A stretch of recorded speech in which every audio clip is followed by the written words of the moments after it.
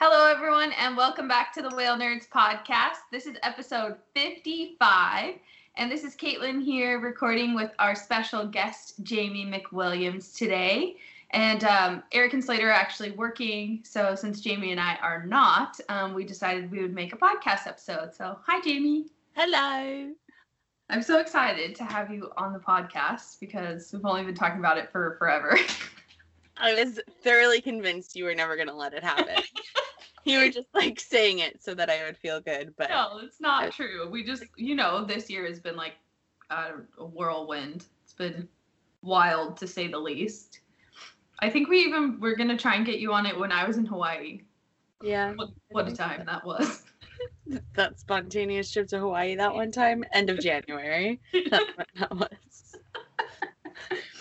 So, some of you probably already know that listen to the podcast regularly that Jamie and I are friends and that she and I have gone on quite a few whale adventures together. But our little how we met story is I went out to Massachusetts in the end of 2017 before the Halifax Marine Mammal Conference. And I originally went to actually go visit another colleague of ours. And Jamie was on the boat when I went out on the Hurricane 2 with Cape Ann Whale Watch. And I was like, this girl seems nice. And, and then our boat broke. And every trip you were supposed to go on with us got canceled. Yeah. And I was like, well, now I'm not working. You want to hang out? Yeah, so we took the off days from the water and went on some adventures. And then you guys came up to Briar Island, too, in Nova Scotia before the conference and met Jody and I. Yeah, watching in the Zodiacs. That because first of all we went whale watching together, but first of all because the day that I was driving, which was the day prior, you guys got incredibly mugged, and you sent me some whale selfies. That your whale selfies will always be better than mine, and it's the tension in our relationship forever.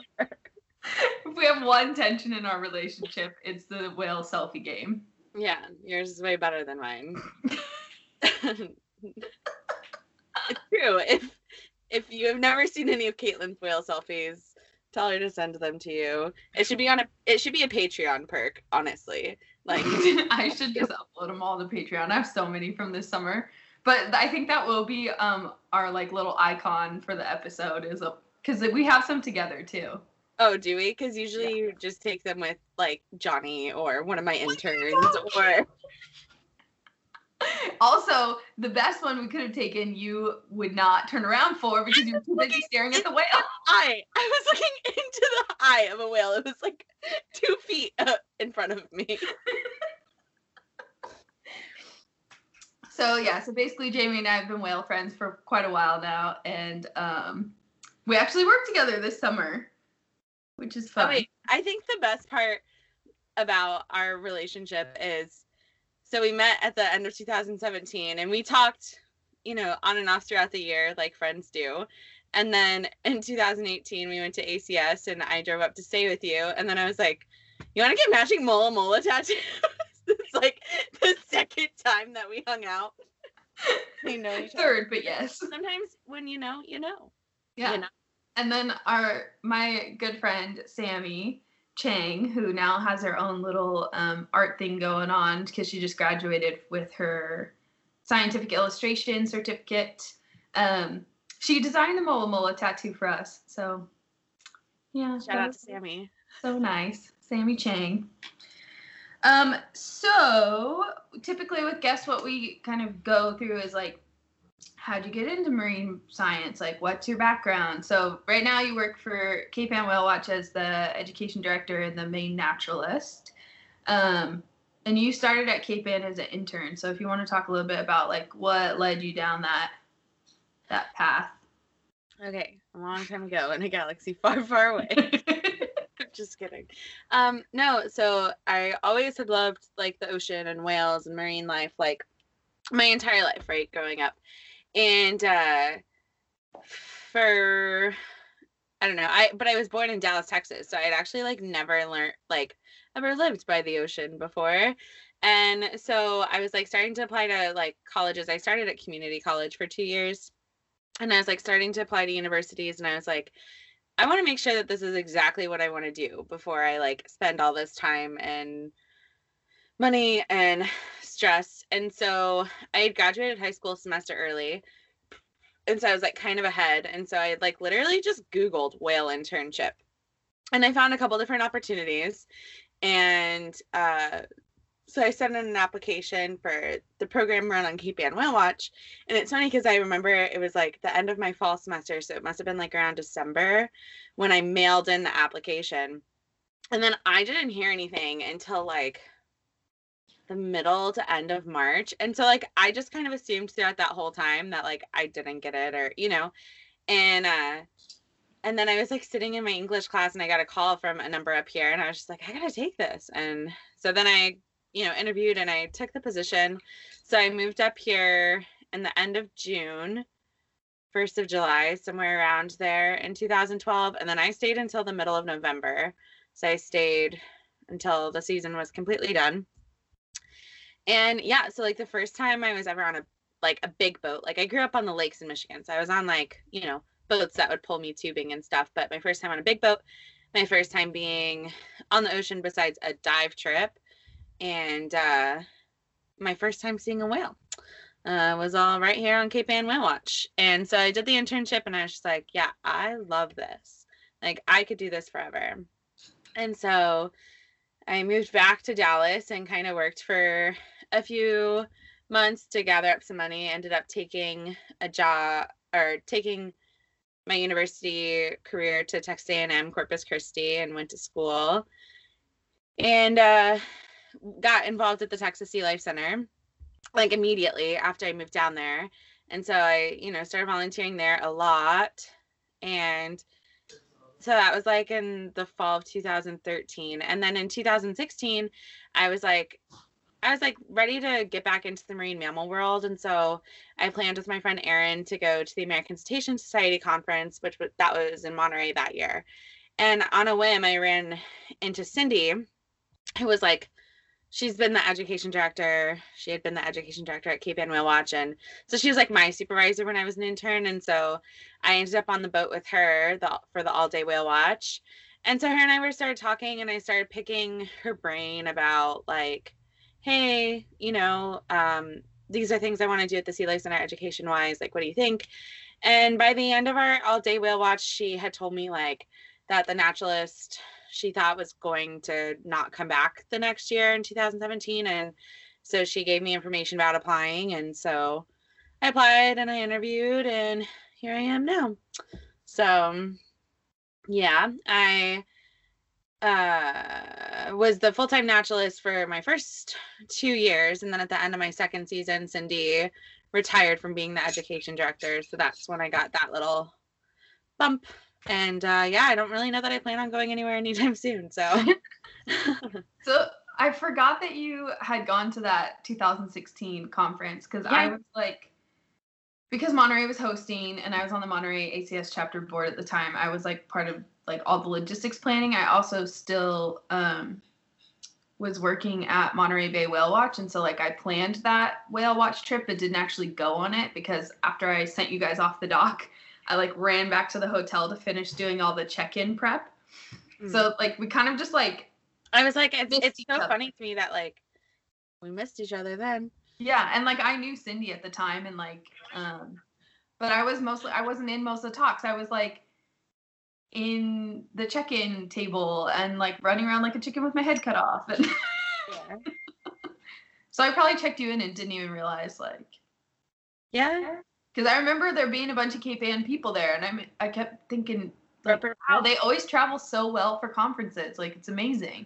Well, I think especially, like, for the ACS, I mean, for SMM too, but I don't know how to turn my notifications off on my laptop for my text messages, so I'm sorry, listeners, but I'm not really sorry to Caitlin. I'm sorry, listeners. I'm just kidding. This is part of our relationship. I'm just a jerk all the time. Yeah, so I think ACS is such a great opportunity, especially for students, because I just feel like can sometimes be very student focused. It's way less intimidating than SMM, you know what I mean? So like for this year, I think I had like 12 interns from the past 4 years that I was trying to bring. So yeah, I think that it's such a great opportunity. So I always like to make my interns go. Well, I don't make them. I offer it to them as much. So, I think we'll bounce around, like backtrack a little bit in your story and then kind of like end back on the East Coast stuff. But so you mentioned tripping over my words. You mentioned interning and volunteering at the Texas Sea Life Center, or I guess volunteering is a better word. So let's talk little bit about that. Like, what is the Sea Life Center? Like, what has your role been there over time? That kind of stuff. The Texas Sea Life Center is a wildlife rehabilitation facility and education center in Corpus Christi, Texas. So essentially our main goal is to take in sick and injured sea turtles and birds and native reptiles. We don't do native mammals like in rehab, but we do just about everything else. So we do like tortoises and snakes and stuff like that. But so our main goal is to take them in, rehabilitate them, and then release them back into the wild. So in the same sense, we are not funded by anything except for donations. And now we offer tours. And so that's like, so when you go on a tour, we have a bunch of like non-native education animals and some natives too, who have come to us through rescues over time, whether it be like owner surrenders because, people don't want the reptiles anymore, or we work a lot with animal control, or if it is a native animal, then it's something that isn't releasable back into the wild. So when you come on a tour, you get to meet all of those guys. You get to see our sea turtle patients who are in care and kind of hear about our mission and learn about the animals and stuff like that. It's a really hands-on activity. So that's what the Sea Life Center is. Now, the Sea Life Center opened to the public and got their permits and started taking animals about a month before I actually started volunteering there. So I've really been there to do a lot of stuff from the ground up. Like I have helped build every enclosure. Like I remember when we got our first sea turtle patient, our first sea turtle tank. So now I still go back in the wintertime. And my role when I'm there is I kind of like am the volunteer coordinator day to day. Like I give people tasks and, make sure everything gets done. But I'm also like a rehab assistant, I guess you could say. Like I'm in charge of the day-to-day care and medications and all of that kind of stuff for all the animals, especially if the director isn't there, Amanda, who's also my best friend. And I manage all the social media. I am also the education director there. So I work a lot with my friend Misty to plan camps and education programs and stuff like that, which COVID has been really hard for us. But one thing that it did allow for is more time to focus on the education stuff. So that's things that we're really looking forward to launching more in the future. So yes, I kind of like wear a lot of hats there, but everything from dealing with the animals day to day to the people and just taking that opportunity to, I don't know, just educate. It's like my favorite thing. So yeah. Yeah, I know. Like you'll send me pictures of like birds and like things they've ingested or like being wrapped in fishing line and that kind of stuff. So one time I get a lot of hands-on stuff going on. Oh yeah, one time I pulled a hook out of a pelican's butt. That's one of my favorite stories. I've had to climb power lines to get pelicans and other animals, mostly pelicans, who have been like, like if there's a lot of line on the power lines, they'll like fly into it and get stuck. So you have to like cut them off and disentangle them. And yeah, one time we had a pelican who was like super weak and weird, and he regurgitated a balloon. And then the next morning he came in and he had died. And so when we did the necropsy, we found a water bottle inside of his stomach, just like a full send whole water bottle. So, yeah, I remember seeing the pictures of that. Like it was impacted by like a full 16.9 fluid ounce. Yeah. Single-use water bottle. Full water bottle. Anyways, we get to do a lot of fun things too, though. Like we get to raise a lot of baby birds, which is like one of my favorite things. And plus there's my possum Jackson. And if you thought that you were going to let me talk about the Sea Life Center and I was not going to mention Jackson. No, I knew you were going to go there. Yeah. So, okay, but you guys don't rescue small mammals. So how does the Sea Life Center have the opossum?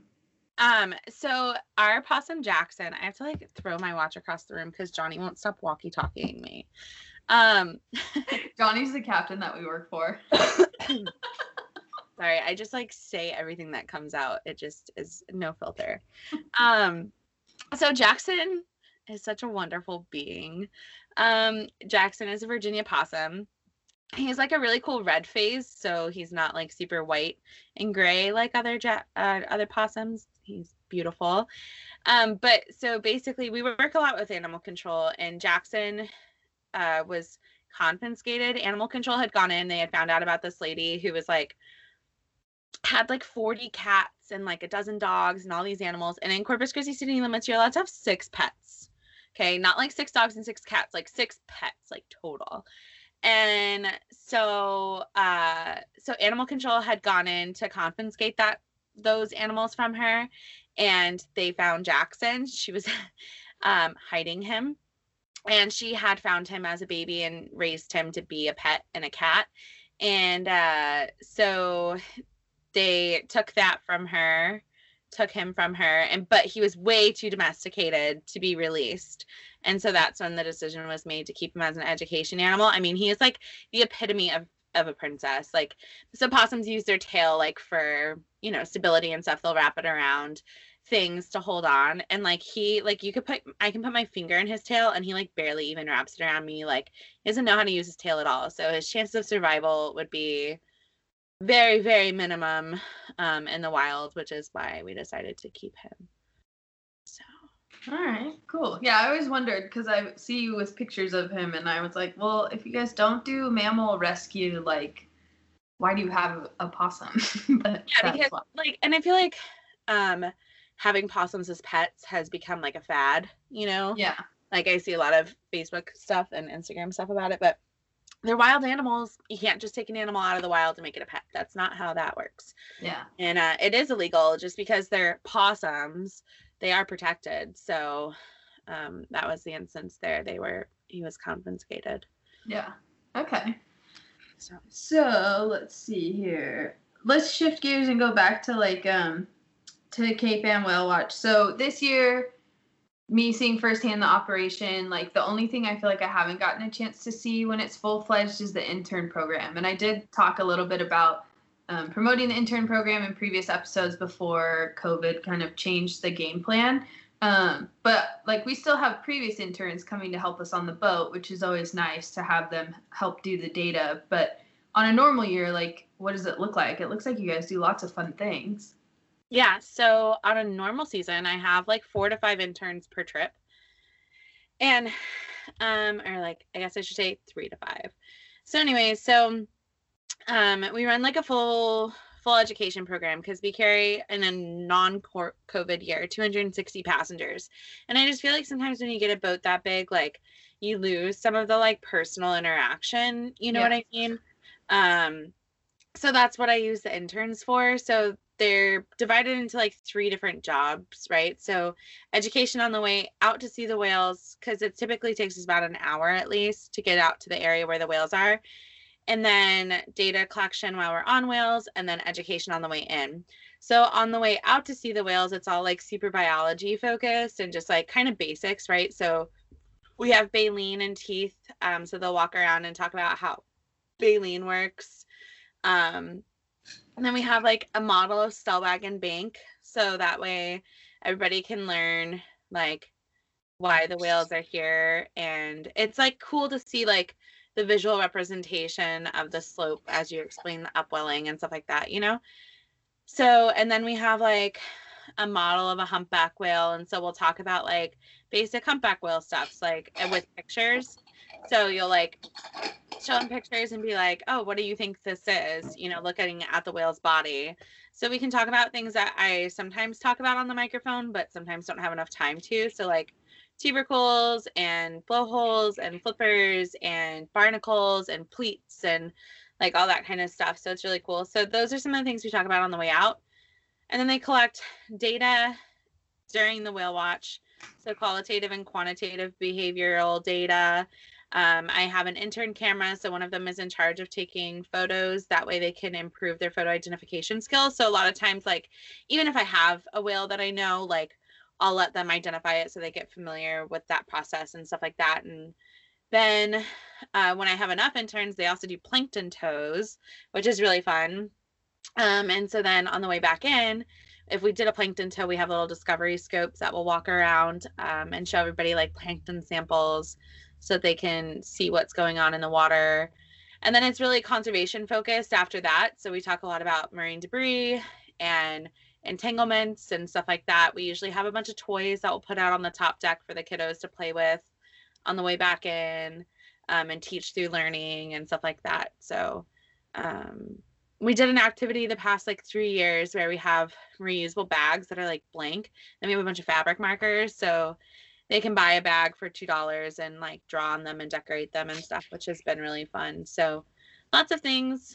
But yeah, it's been weird, like, because I'm used to that kind of interaction with the passengers. So it's been weird this year, like trying to figure out, I don't know, I just don't feel like I can even approach most people with them not being weird. And so I was originally not going to do any education at all, but I think now doing the Baleen and like a couple big talks where we're socially distant from groups and just approaching them if they have questions is a good way to go about it. But yeah, it's a little bit different than a normal season. So it's been an adjustment for sure. Yeah, no, it looks like sometimes you guys also would take field trips, like to... Yeah, so I like to, I don't know, I got so much out of my internship that I just want them to get as much out of it as well. So like we've gone to the New Bedford Whaling Museum every year with the interns, and the Center for Coastal Studies down in Provincetown. I'll usually take them there, and then we would go up to like movie screenings. So Blue Ocean Society usually worked with the Seacoast Science Center in New Hampshire to do movie screenings. So we went to a couple of those, or like lectures at the New England Aquarium, or we did a couple beach cleanups, things like that. And then I also used to do like weekly meetings with them, to just like cover more in depth certain things and I don't know, stuff like that.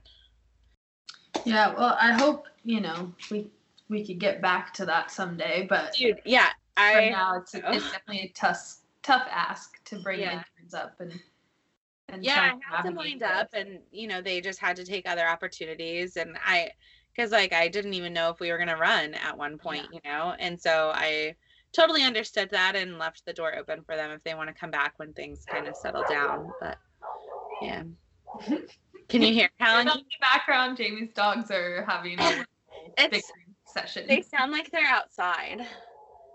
Oh, could be. I don't know. That's weird. That's all right. Jamie has 2 adorable dogs, and when I come over to her house to have food, they both basically get all up in my personal space because they're hoping to have a bite, but they're so polite that they won't take it from me. They're just very good at begging. They're ridiculous. I don't ever really even feed in, so I don't understand why it has become a thing, but yeah. They just see me as a sucker. They're like, oh, if we look cute enough, she'll give us pizza. The only thing I super give in on is Calypso and the coconut oil. So because I use coconut oil a lot, after I get out of the shower. And so I swear to you, she hears the shower turn off and then she listens for the jar to open. And by the time I'm opening the jar, she's already sitting at my feet, just like, can I have coconut, please? They're funny. They're full of character. Yes, definitely. So let's talk a little bit more about this year. So even though with coronavirus, we weren't sure if things were going to be open, and then we have limited passenger load and not the normal education program. Overall, I feel like we're getting the best out of what we could have for this season. Yeah, I didn't know what to expect from this season, but I feel like the passengers, for the most part, have been super great. And I feel like they're super approaching you, which is nice. Probably because you're around more than I am, but yeah, I feel like it's, we're making do. And it was funny because when we first started and I wasn't doing baleen at all on deck and I was just doing it on the dock talk, my interns were just kind of they didn't know what to do, and so it was cool talking to them because they missed doing that as much as I did, and so they were the ones who were just is there a way that we can figure out how to do it, you know what I mean? And so it was I don't know, to me it was really cool to have them be that excited about teaching and missing that interaction with the passengers, because I think for me I see this all the time, and I'm sure hardly any passengers ever believe me, but I mean, yeah, I obviously love whales a lot. And so, you know, like I love my job because I get to spend time with them and stuff like that. But the passengers really do like make it or break it for me. Like I love hearing how excited they are when they see the whales. And so I feel like we've had some really good passenger groups, like especially the past like week or so, 2 weeks. And I'm sure that only sticks out because that's what's most relevant and fresh. But yeah. Yeah, I think, well, and the whales this year have been close, which has also been super nice because so nice. because then, you know, just as people are, what I notice on deck is like I finished making my like rounds for engine room checks and cleaning, and then maybe have a few questions on deck, and people are it's like 30-40 minutes into the trip, people are starting to be like, when are we gonna get there? You know, they're starting to get antsy already, and I'm like, in my head, I'm like, luckily it's not too much longer, but I say, you know, it could be over an hour just in case it is. Yeah. Because I don't want them to be like, you said it was for only 15 more minutes. And it's like, well, they're wild animals. Well, like sometimes yes, but it's also sometimes no. But like for the most part, they've been an hour away or less, which is really nice. Awesome. My first year in 2017, we were going 26 to 36 miles every single trip. So that means like we leave at 8:30 and 1:30, right? We were pulling into the dock at like 1 or 1:15, and then like getting all the 260 people off, cleaning the boat really quick, and putting 260 people back on. Like it was wild. And so yeah, and it's cool because like last year the whales were relatively close too, but they were on southern Jeffrey's Ledge, which is, I don't know, one of my favorite places for them to settle in because it's just a really pretty coastal view. And so yeah, but having them on the northwest corner of Stellwagen Bank is awesome. And there's, for the most part, there's been days where it's kind of not a lot, but I feel like for most of the season there's been a good amount of whales there too, which is really exciting to see. Yeah, and it's interesting. So I think I've said this before, like on other podcast episodes, but like it's interesting that out here on the East Coast, especially the Gulf of Maine whales, like you guys know them all. Like they're easily identifiable, and they're very, their site fidelity is really high. So they're very regular out on the different feeding grounds. And so it's interesting to watch like the whales kind of gather around the bank for a few days, and then like different ones come in, other ones leave. Yeah. Someone shows up again like 3 weeks later. It's pretty cool to like have all that information. Well, it's cool like when you're a crazy whale stalker like I am, and you've followed every whale watching page up and down the eastern seaboard. So like, you know, I could have Owl on Stellwagen Bank one day, and then 2 days later Granite State in New Hampshire sees her on Jeffrey's Ledge. You know what I mean? So it's like, yeah, it's like cool to follow their patterns like that. And there are some whales who, like when I saw Owl on Stellwagen, I was just like, what are you doing down here? Like, I'm really excited, don't get me wrong, but like you're usually further up north, you know what I mean? So it's like, I don't know, it's cool. I love our whales. Yeah, it's definitely just like a couple things about it are like totally different from the West Coast. I mean, one, when we're on the bank, it's like 90 feet deep, and we're like 12 to 15 miles offshore. I'm like, excuse me, what? Like it's 90 feet deep outside of Monterey Harbor, so like you know, it's wild. And then that the whales can be so far away, and like it's still feasible to do that in a trip, because like even though the Hurricane 2 is big, it's fast. Like this is probably the fastest boat I've ever worked on. So there's just some things about it that's just like totally different. And then the temperature fluctuates a lot, like day to day, with the effects of the Gulf Stream and other storm systems. The swell can be like it's going to be 8 feet tomorrow, and then Wednesday it's going to be 2 feet. You're like, excuse me, what? Like, I know. Like, how is that possible? It's a wild area. It's just like, it's so different from anything else that I've ever like worked in the ocean so far. So that part's been pretty fun to just like see the differences. But we have to go through your favorite whales list, because Jamie, I swear, like almost every day, she's like, this is one of my favorite whales. And you're like, hold your horses.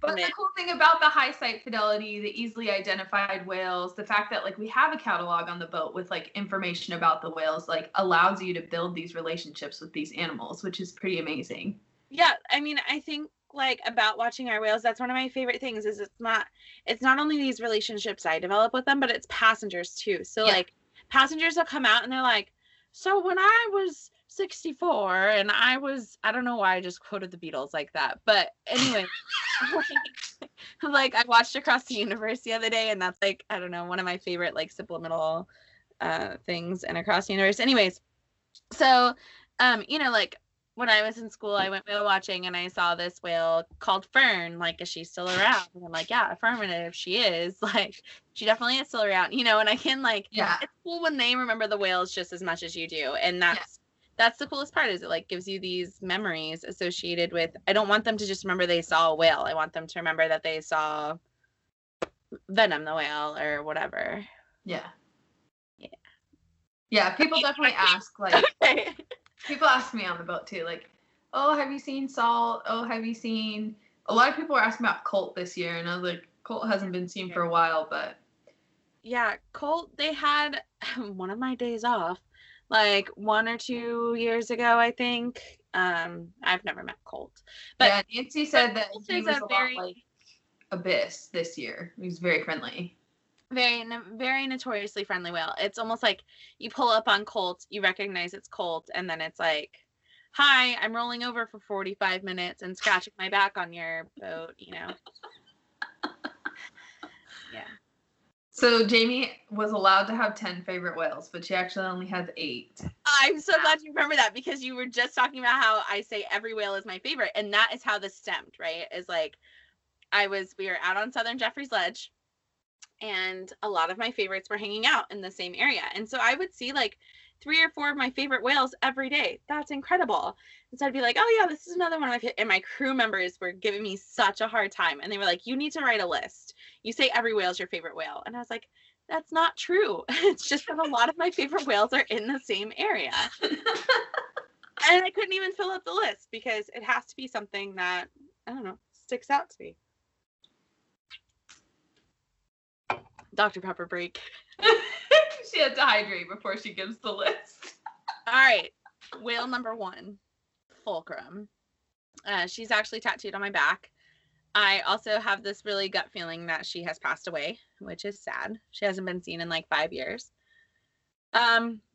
Fulcrum is one of my favorites just because, so I chose her as my tattoo when I was an intern, because when I told my mom I wanted a whale tattoo, she was like, that's fine, like it means a lot to you, just like try to put as much meaning into it as possible, right? So I like kept track of my first breach and the first whale that I saw and like all of this stuff.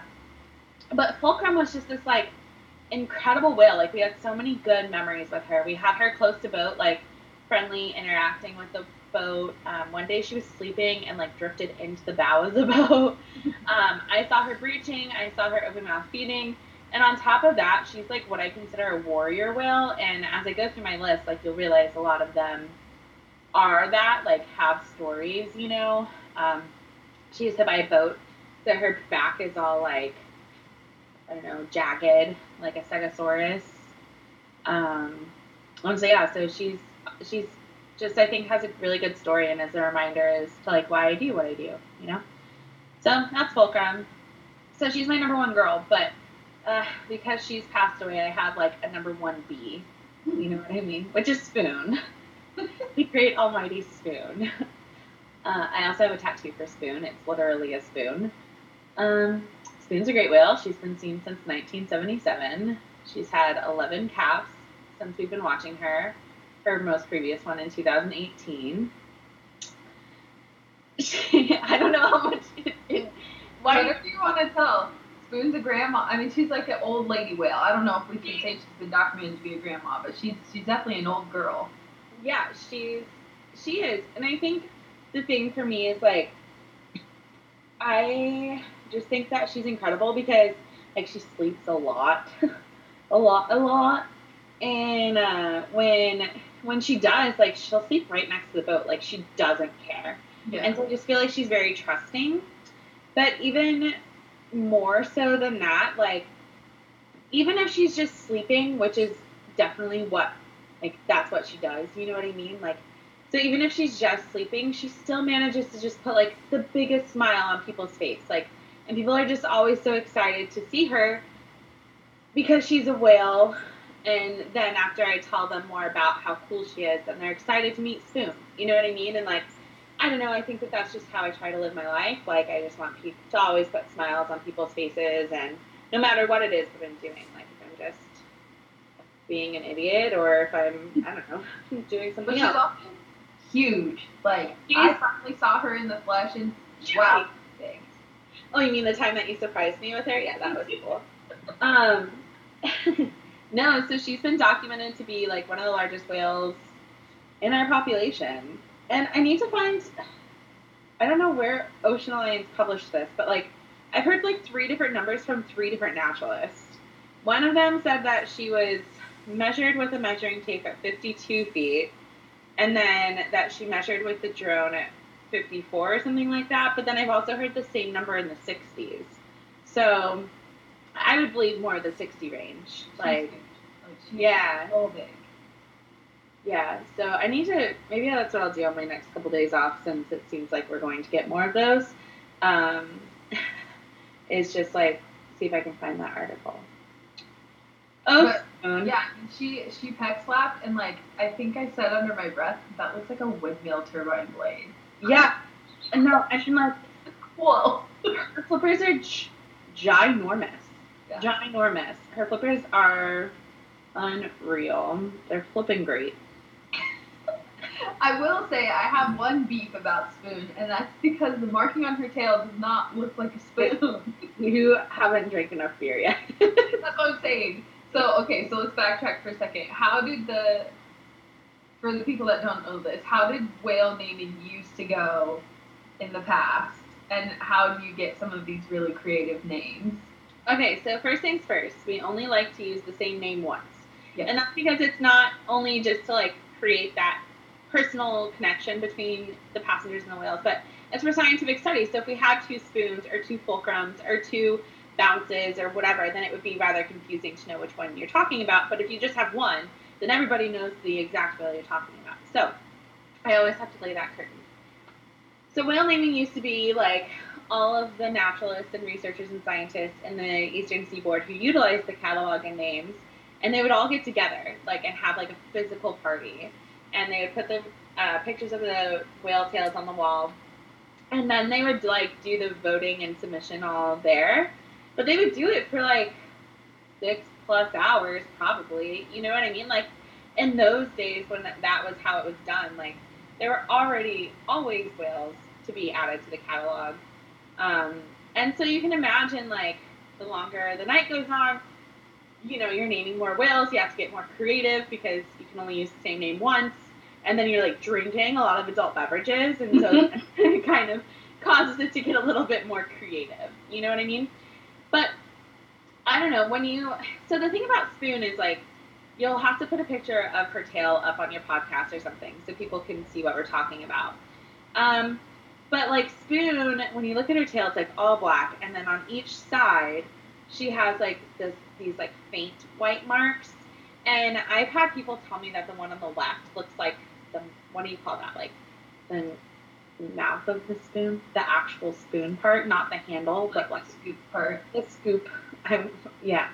And so like I've looked at that marking and I'm like, yeah, okay. But then when you look, like when we name a whale, it's like whatever your eye is drawn to immediately. You know what I mean? Then that's the marking they're named after. And when you look at Spoon's tail, it's like that white mark right to the left of the center. You know what I mean? And yeah, it doesn't. And like if you just like look at it and you're like, yep, that's a spoon, then that's what it looks like. But if you start putting a lot of thought into it, then you're gonna be like, yeah, no, that's not. Yeah, I think so. One day when you were talking about her, I stepped in the wheelhouse after I had gotten a good picture of her fluke, and I zoomed it in and looked at it, and then I showed it to the captain and was like, "Is this the spoon?" He was like, freaking out, being irate, just like, this does not look like a spoon. Yeah, and then I walked out because Johnny and I discussed it for like a solid 5 minutes while you were talking, and I couldn't clearly identify the spoon. So then I came back out and was like, "This is not okay." Yeah, but some of the whale names are like, what? You know? How does that doesn't look like a, I don't know, whatever it is. But then some of them are really good. Like, yeah. Who? Which one? Yeah, we saw her the other day, and that totally looks like a bird on her tail. Yes. Another one that kind of named itself is Joy. She literally on the right-hand side of her fluke has a J, an O, and a Y. Oh, really? Oh, yeah. That's cool.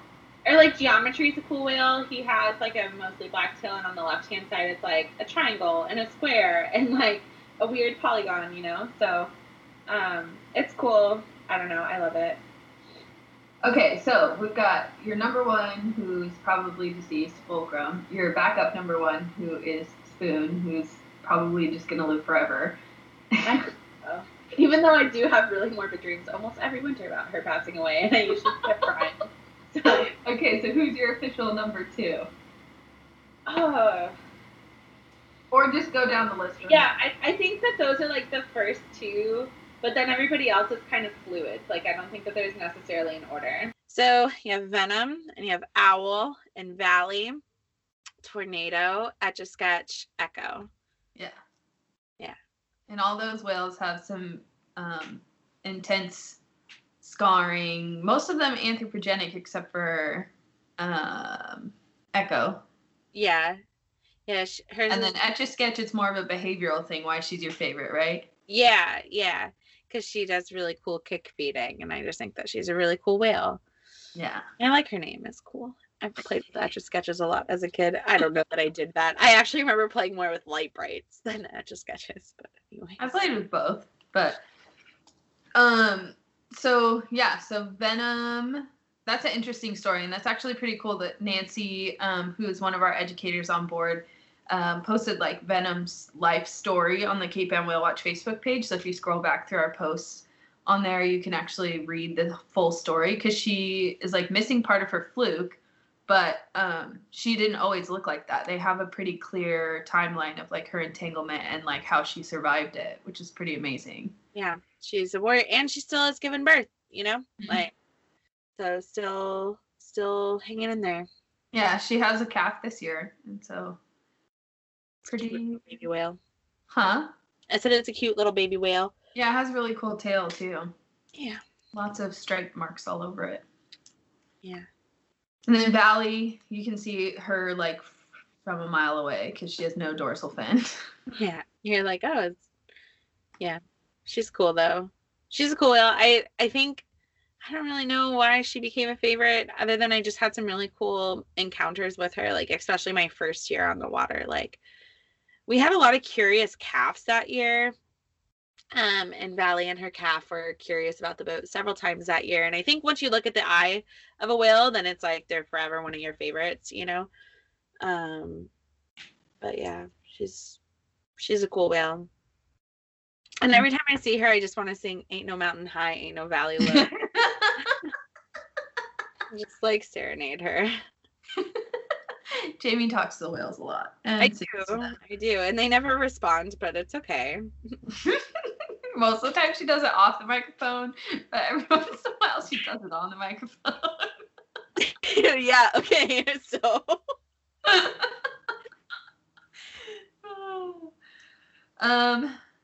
So let's see.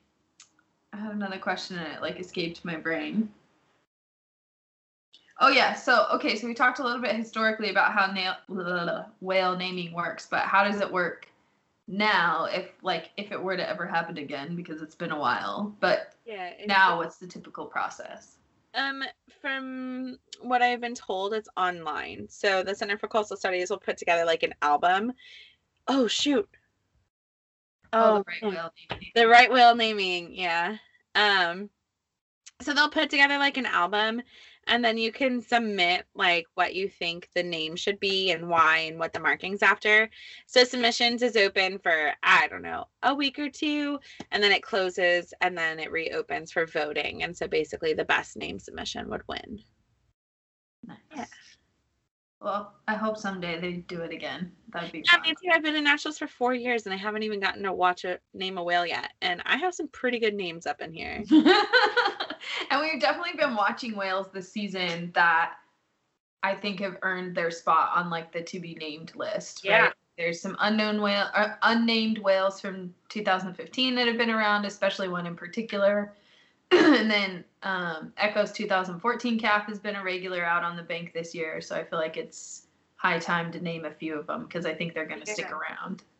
Yeah, I don't know why Echo's 2014 calf didn't. So the last whale naming they did was in 2016, and I don't know why that whale didn't get named because, like, I don't know, maybe they didn't see it much in 2015 or 16, but like I clearly remember seeing it on 2017 because it was like the naturalist from my intern year, Zach, had brought his family out, and his mom had been on multiple whale watches before and had never seen a breach. And we were down in Provincetown, and on our way home, we saw a whale breaching, so we stopped, and it was Echo's 2014 calf. And I got this sick picture of it. It was like parallel with the water. It was like it was levitating. Nice. It's really cool. So you know, it's a whale, and then I've watched it every season since then. So I don't know why it hasn't been on the board to be named, but yeah, other whales that are the same age as it are named, like Spell. Yeah, like we've been seeing a lot of 2014 calves this year, like Abyss and Sprinkles, and there was like two others that I thought of when I started making that list, and then now they've gone away from me. But yeah, Sprinkles, Abyss, Spell, yeah, 2014 to Wizard. There's another one that we saw recently. I can't remember who it is. Yeah. So. Yeah, so I think it's pretty cool to have like those total histories of the whales, and then you can make like these big matrilines of whales as well, because you have animals like Salt who have been around for 45 years and has returned with 16 calves that have been documented every year, and that's pretty incredible. Yeah, she's an amazing whale. Yeah. I don't know, whales are cool, man. So let's talk a little bit about other not humpback whale things that you can see like out of Gloucester. Okay, well, first of all, sometimes if you're really lucky, you get to see right whales. Yeah. And nothing really beats seeing a North Atlantic right whale. But if you want to see a right whale, honestly, a North Atlantic right whale, the best thing to do is like April or May and go down in Provincetown and just try to watch from the beaches, because even on a boat, we can't get close to them. Yeah. So usually I have enough time to point out that this is a right whale, say that we're not going over to it, and then like explain why we're not going over to it, and then we continue going. But yeah, right whales are pretty incredible. We see them more in the spring, every once in a while in the fall. I don't know what the spring was like, of course, because I wasn't on the water this spring, but the past 3 years on the water for me have included a lot of sei whales, which has been wild. We see fin whales semi-regularly, although we haven't seen them much at all this summer. Minke whales. That's most of the big whale species. And then harbor porpoise, Atlantic white-sided dolphins are the two most common toothed whales. And then like the next, still very uncommon, but like maybe a couple times in the fall we see are the common dolphins.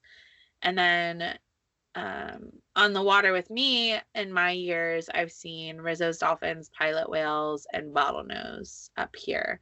So growing up in Texas, like bottlenose dolphins, meh. But seeing bottlenose dolphins up here was like really, really cool. So yeah. Have you only seen pilot whales that one time? September 9th, 2012. Oh, during your internship. That's right. Yeah. So. Yep. Well, yeah, we got to see Rizzo's dolphins this season. We have seen common dolphins a couple times. Yep. And there was a report of bottlenose dolphins, but they were much further south than we could have gone to. So. Yeah. So. It's been good so far. Pretty exciting stuff. Yeah, especially because I feel like usually you see like the different species more in the fall, and like we saw the Rizzo's dolphins, I feel like kind of early. So it makes me really excited to see what the rest of the season is going to produce. Yeah, whenever we get done with this hurricane. What's the name of this one? It's the T. I don't know.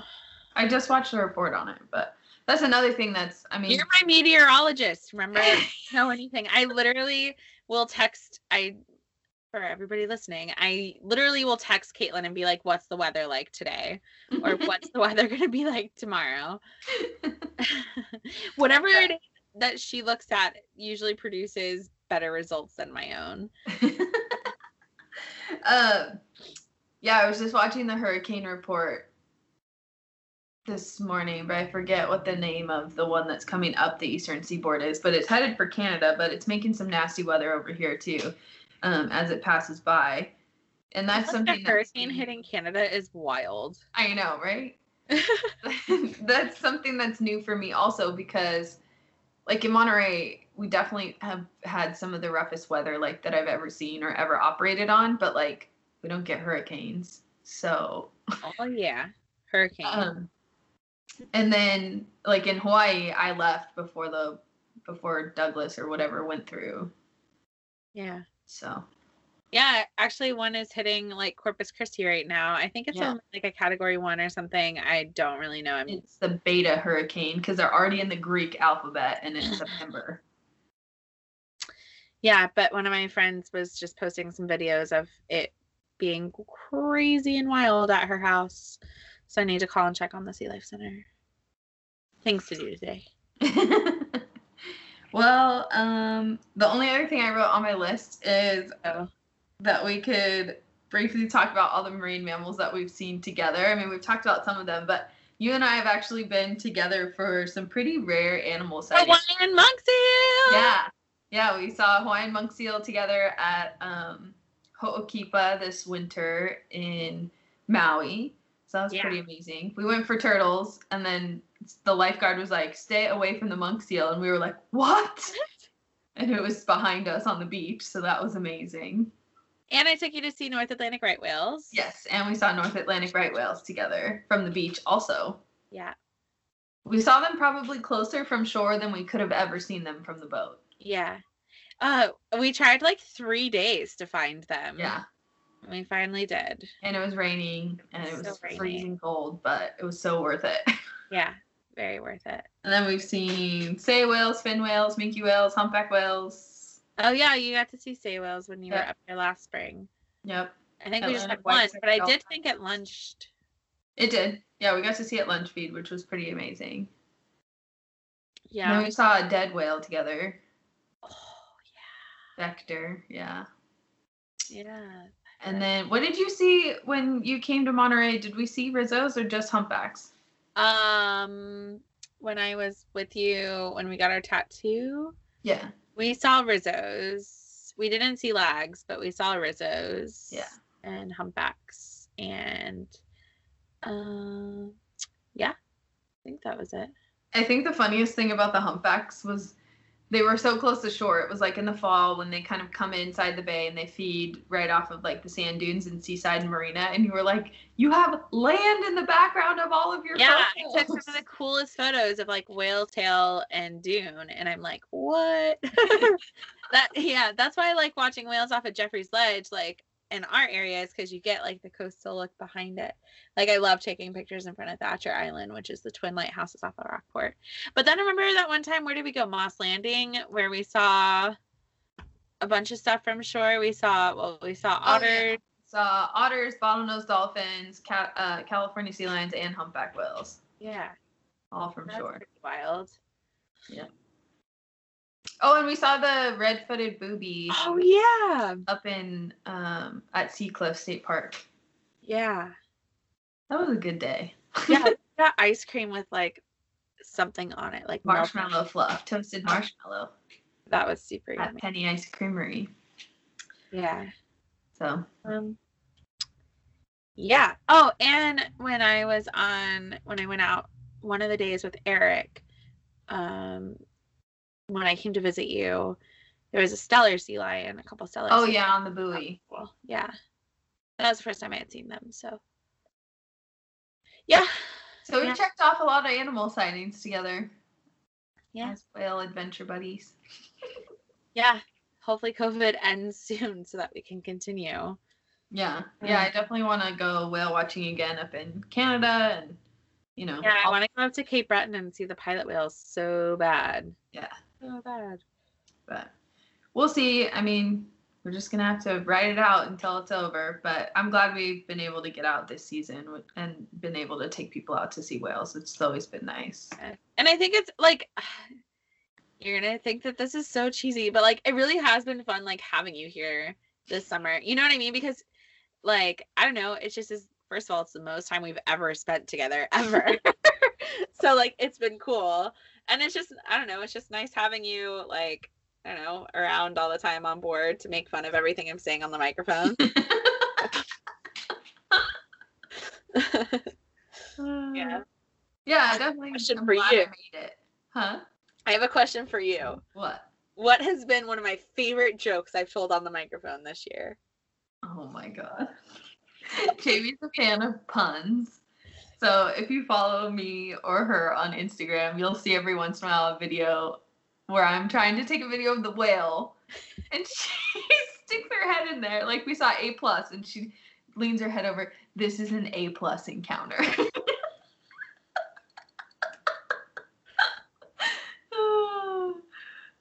Or are you in denial about seeing this whale? Watching Niall the humpback whale. Yeah, it's a good one. I know you find it annoying sometimes, but I think it's really cute when Johnny gets on the microphone, the captain. He takes the extra microphone. He's like, "Hey, Jamie." Oh, the decaffeinated whale. Yeah, he's like, "What do you call a whale that just had a calf?" A decaffeinated whale. My favorite thing about letting Captain Johnny talk on the microphone is then I always like apologize that he talked on the microphone after he gets on. Or like he gets so butthurt when I talk about on the microphone how much I like whale watching with you, and then he's like, I thought I was your best friend. Yeah, sometimes Jamie tells the passengers that we're best friends, and then Johnny gets sad because he's like, I thought I was your best friend. The flipper one that you say that one every day. So Jamie talks about the structure of the flippers, and she talks about how it's all the same bones as us, except they don't have a thumb, so they can't give you thumbs up for a job well done. That one's one of my favorite. I tell it every day, every trip, and it still makes me laugh sometimes. And then at the end of the trip, when the whale flukes for the last time, she's like, and that's the tail end of our trip. Yeah. You know what else I've started doing at the end of my wrap up too is I'm like, I hope you enjoy the rest of your day, whatever it entails. Yeah, I was like, I think. And nobody ever picks it up, and I'm just like, oh gosh darn it. Yeah, those are some of my favorite ones. Yeah. Yeah. Or what about the day? I don't even know why I said this. When I just remember looking over at you like in disbelief myself that these words had just come out of my mouth, only to find you like dying laughing when I was talking about how the whales like to keep me on my toes. Oh, like, that's where I wear sandals. What does that even mean? Like what? I think that's why I was laughing. I was like, what did she just say on the microphone? Oh God. If there's anything about who I am as a naturalist, it's usually pretty entertaining. So yeah, you just never quite know what she's entertaining and educational. But it's like striking that balance, right? Like walking the line of like how much of it is entertainment and how much of it is actually like educational, which is always good. No, I feel like you don't ever cross it, you know, like I feel like you do a good job of like always having a good, clear, like you're giving scientific information, but also like keeping it light and fun. Yeah. And we have a pretty fun crew this year, which is something I also thoroughly enjoy. Me too. It's been nice. So on a normal year, I would invite you all to come see us before the end of the season at the end of October, but the state of Massachusetts only allows people to come from 7 states right now, unless you want to go through a whole like COVID testing regimen and all that stuff. So as much as I would love to see you all out here, you know, do the most prudent thing you can. If you can come and make it work and follow the protocols, great. But if you can't, we plan to be whale watching together again, hopefully next summer. So yeah. Hopefully. As Sebastian Bell said, I was like, you're not going to, like, leave next year, right? That's not my plan. My intention is to be, again, with Cape Ann Whale Watch next summer, as long as, you know, the bosses will have me. And and there's a full season, hopefully, next year. I'd like to work the spring, because I feel like I missed out on that part this year, but. Yeah, the spring is usually fun. But, you know, you just got to roll with the punches and At least for whale watching, you know, like I just keep thinking about that, like it could be so much worse. Yep. So. Yeah, I could still be in my parents' basement. And here you are. Let's check by my friends. 14 miles away from me, I think, maybe. Something like that. Jamie doesn't actually live in Gloucester. I do. I just walk to the whale watch every day, but Jamie commutes a little bit. Yeah, so. It's not bad. Yeah, make it work. Well, thanks for being on my podcast. Thanks for letting me be on your podcast. And Eric and Slater would have been here if they could, but Eric is working a whale watch trip right now, and Slater is actually out at sea running as an overnight captain for an offshore charter. So he is literally out of cell range, and Eric is got his hands full with passengers in Monterey, California. So they wanted to be here, but we're just trying to work around our schedule and being 3 hours ahead, and we'll get them back on here eventually. They're still seeing whales and dolphins and being on the ocean, so I'm happy for them. Yeah. And since we're not working for like 5 days in a row, I figured you and I should do something. I feel so honored. Here's to many more podcasts together. All right. Well, thanks everyone for listening. If you don't follow us on Instagram or Facebook, you can definitely check things out on there. I will start posting on there again.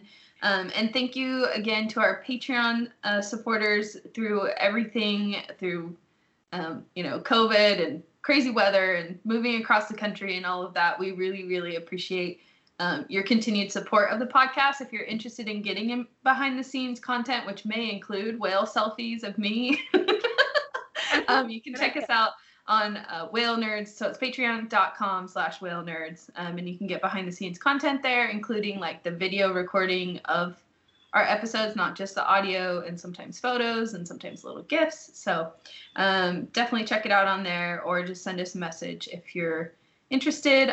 You can find us on Instagram at Whale Nerds or on Facebook at Whale Nerds. So thanks so much for listening, and have a good rest of your day. And we'll talk. Whatever it entails for you. Whatever it entails for you, as Jamie said.